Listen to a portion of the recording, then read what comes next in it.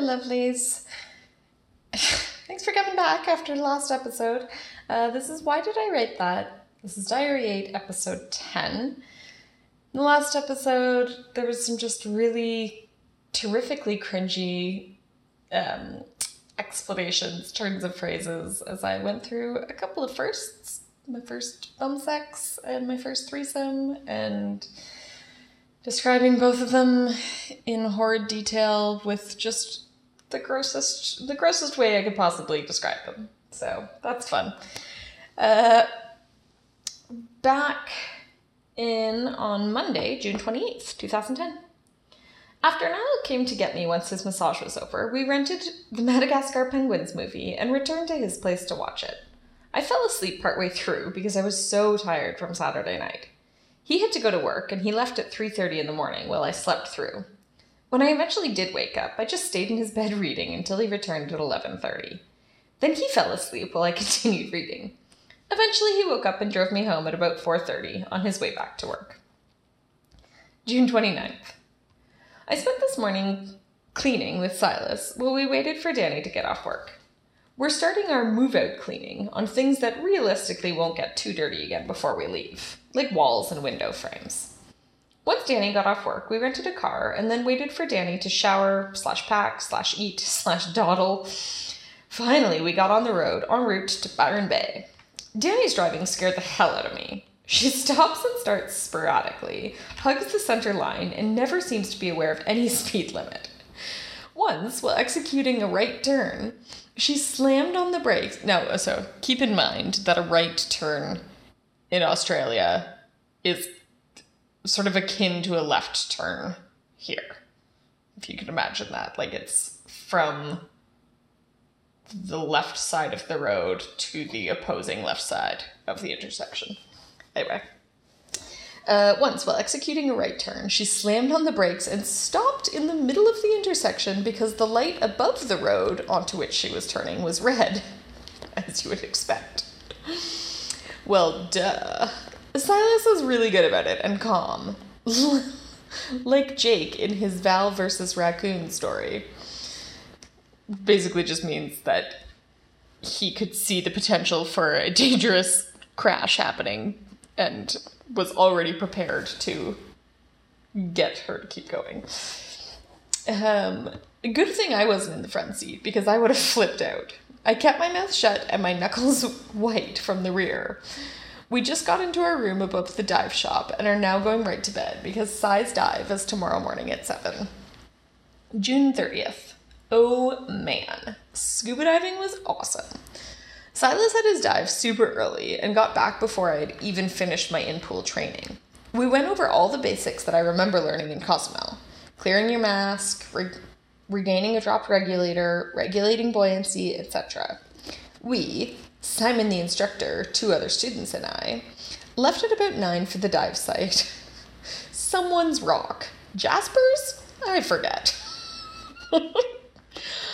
Our dive was 45 minutes, but it flew by like 10. We saw so much incredible marine life. We saw tons of clownfish, anemones, eels, bottom-feeding sharks, and sea turtles.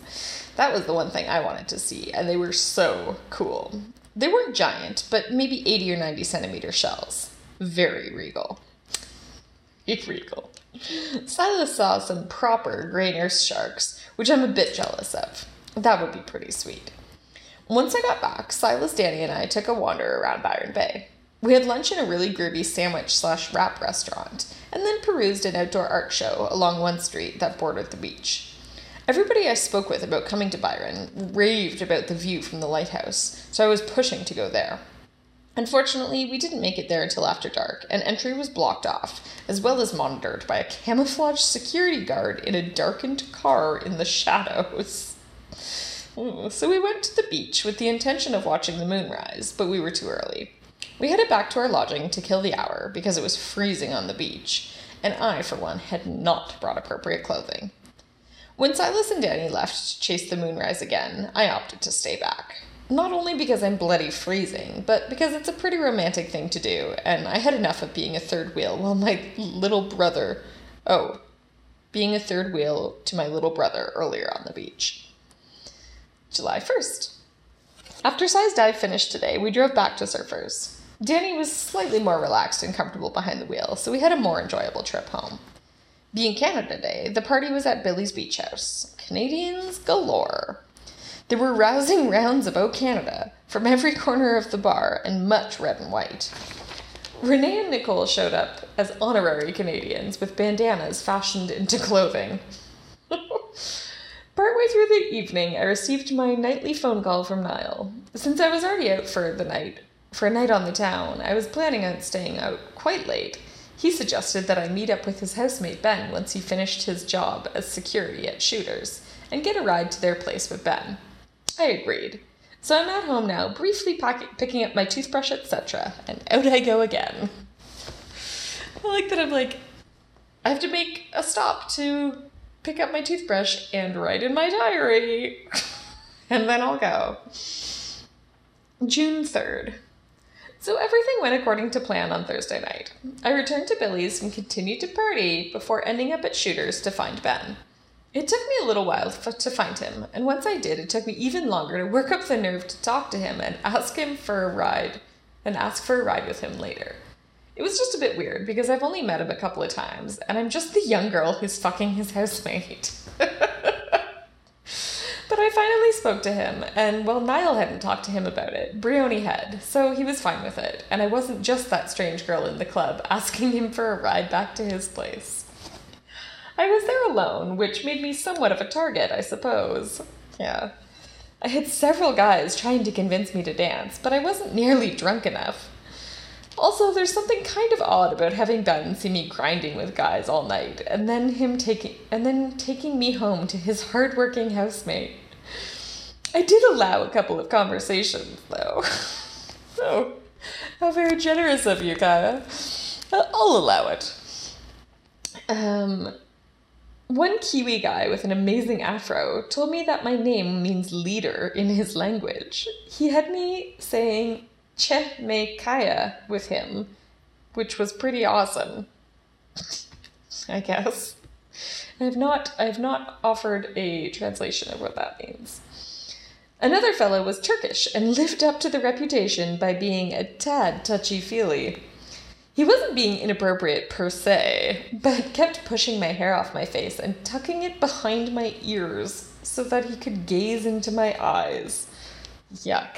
What a gross move from a stranger. He was incredulous that any guy who I was seeing would let me be out in a bar on my own rather than spending every moment with me. Yeah, he laid it on a bit thick. Turns out he's from Kushadesi, where the Ephesus is in Turkey, so we talked about that for a bit. Eventually, Ben got off work and we drove to Bigger Waters together. He educated me on the hippie community/mini village in Copenhagen called Christiania. Once we got to his place, he showed me his geckos and taught me a bunch about them, too. It was kind of weird when we both decided that we should go to bed, but felt responsible to stay up with the other. But it worked out, and a very pleased Niall came home a little while later, impressed and grateful that I had actually followed through. Yesterday, I was supposed to go into the Blarney Stone to pick up my final paycheck, but couldn't drag Niall out of bed to drive me, so I called in and arranged with Charlie to pick it up today instead. When Niall did finally get out of bed, we went out for a pasta dinner and then watched Adam Sandler's new flick, Grown Ups. Very funny. And of course we returned to Niall's and put more movies on. I basically fell asleep. Today I made it into the Blarney Stone and got my pay and said bye to everyone but to Leah, who I had just missed. I just got a message from Mary inviting me out for dinner and drinks with her and Pete. I just had dinner, but I'm gonna go meet them for drinks. They are two of the nicest people I know. Well, that's nice. It's nice that I made some nice friends. July 4th. So yesterday I met Pete and Mary at the RSA Club. We drank some beverages there for a bit. Mary and I split a bottle of wine. Yum. Before going party hopping. We stopped at a bottle shop where Pete and his friend got a carton of beer, and Mary and I got a bottle of pre-mixed vodka to split. Also with Erina, who joined us at this stage. We first went to BJ's party, but it was like any Canadian dorm party that I've ever been to. It sucked. So judgmental. We left there pretty quickly and went to Amy and Duncan's place. There, we drank the rest of our RTD before we once again hit the bottle shop to get a bottle of the $6 Passion Pop. Cheap, sweet, fruity, girly, champagne-ish drink, which we drank in Erina's hostel room as she got changed. Then we went to 21. Evidently, there was some sort of African group having a night out there. I have never seen so many dark, ebony men in one place. Oh, Kaya. I was sorely tempted to act on my jungle fever. What the fuck? Come on.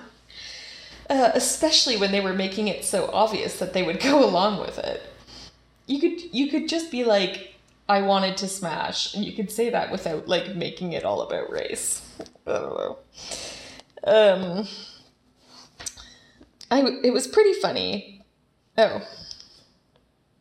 One guy came up to me, lifted his shirt, took my hand, rubbed it along his incredibly defined abs, and then asked me to go dance with him.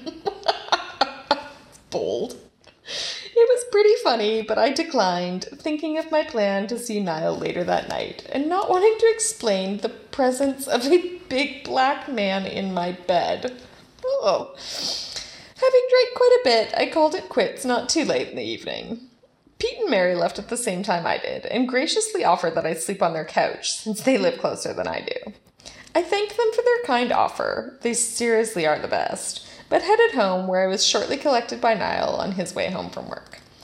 I left his place this morning while he was still mostly asleep, and he gave me a little blue teddy bear that says "Miss You" on it, explaining that I could cuddle it when I was feeling blue. Oh, it's so corny. He acted like this was our goodbye, but then assured me that we'd see each other before I leave. Pretty much up to him, since he's the one who works. I met up with a few Plan B folks at the surf club for Sunday Fun Day, but then went home for an early night for once. That's nice. So, for an early night. Now, this is where the diary ends. Judges, the date of the last one was July 4th, so it was still 2 days before my flight, but I guess, I think probably I was playing a little bit of catch up in the diary, like writing in it maybe a day or two after the actual day, and like trying to keep up the facade that I was writing every day, and I just like couldn't keep it up. So the actual writing in the diary ends here. However, in the back with all of these like plane tickets and other ticket stubs and random bits are a couple of sheets of paper that just have like point form. So it's like a date and then a point form of kind of what I did that day. I think probably with the intention that I would go back and like actually fill in in full sentences and probably gross detail of everything that I did on these days, which evidently I never ended up doing. So this is kind of the last episode. But I will do like a bonus episode after this where I'll just read out my point form and see if it makes sense, see if any of it's funny, see if I remember anything from this point form, and we'll see how that goes. So for the actual final full episode, thanks for joining me on my embarrassing journey. Toodles.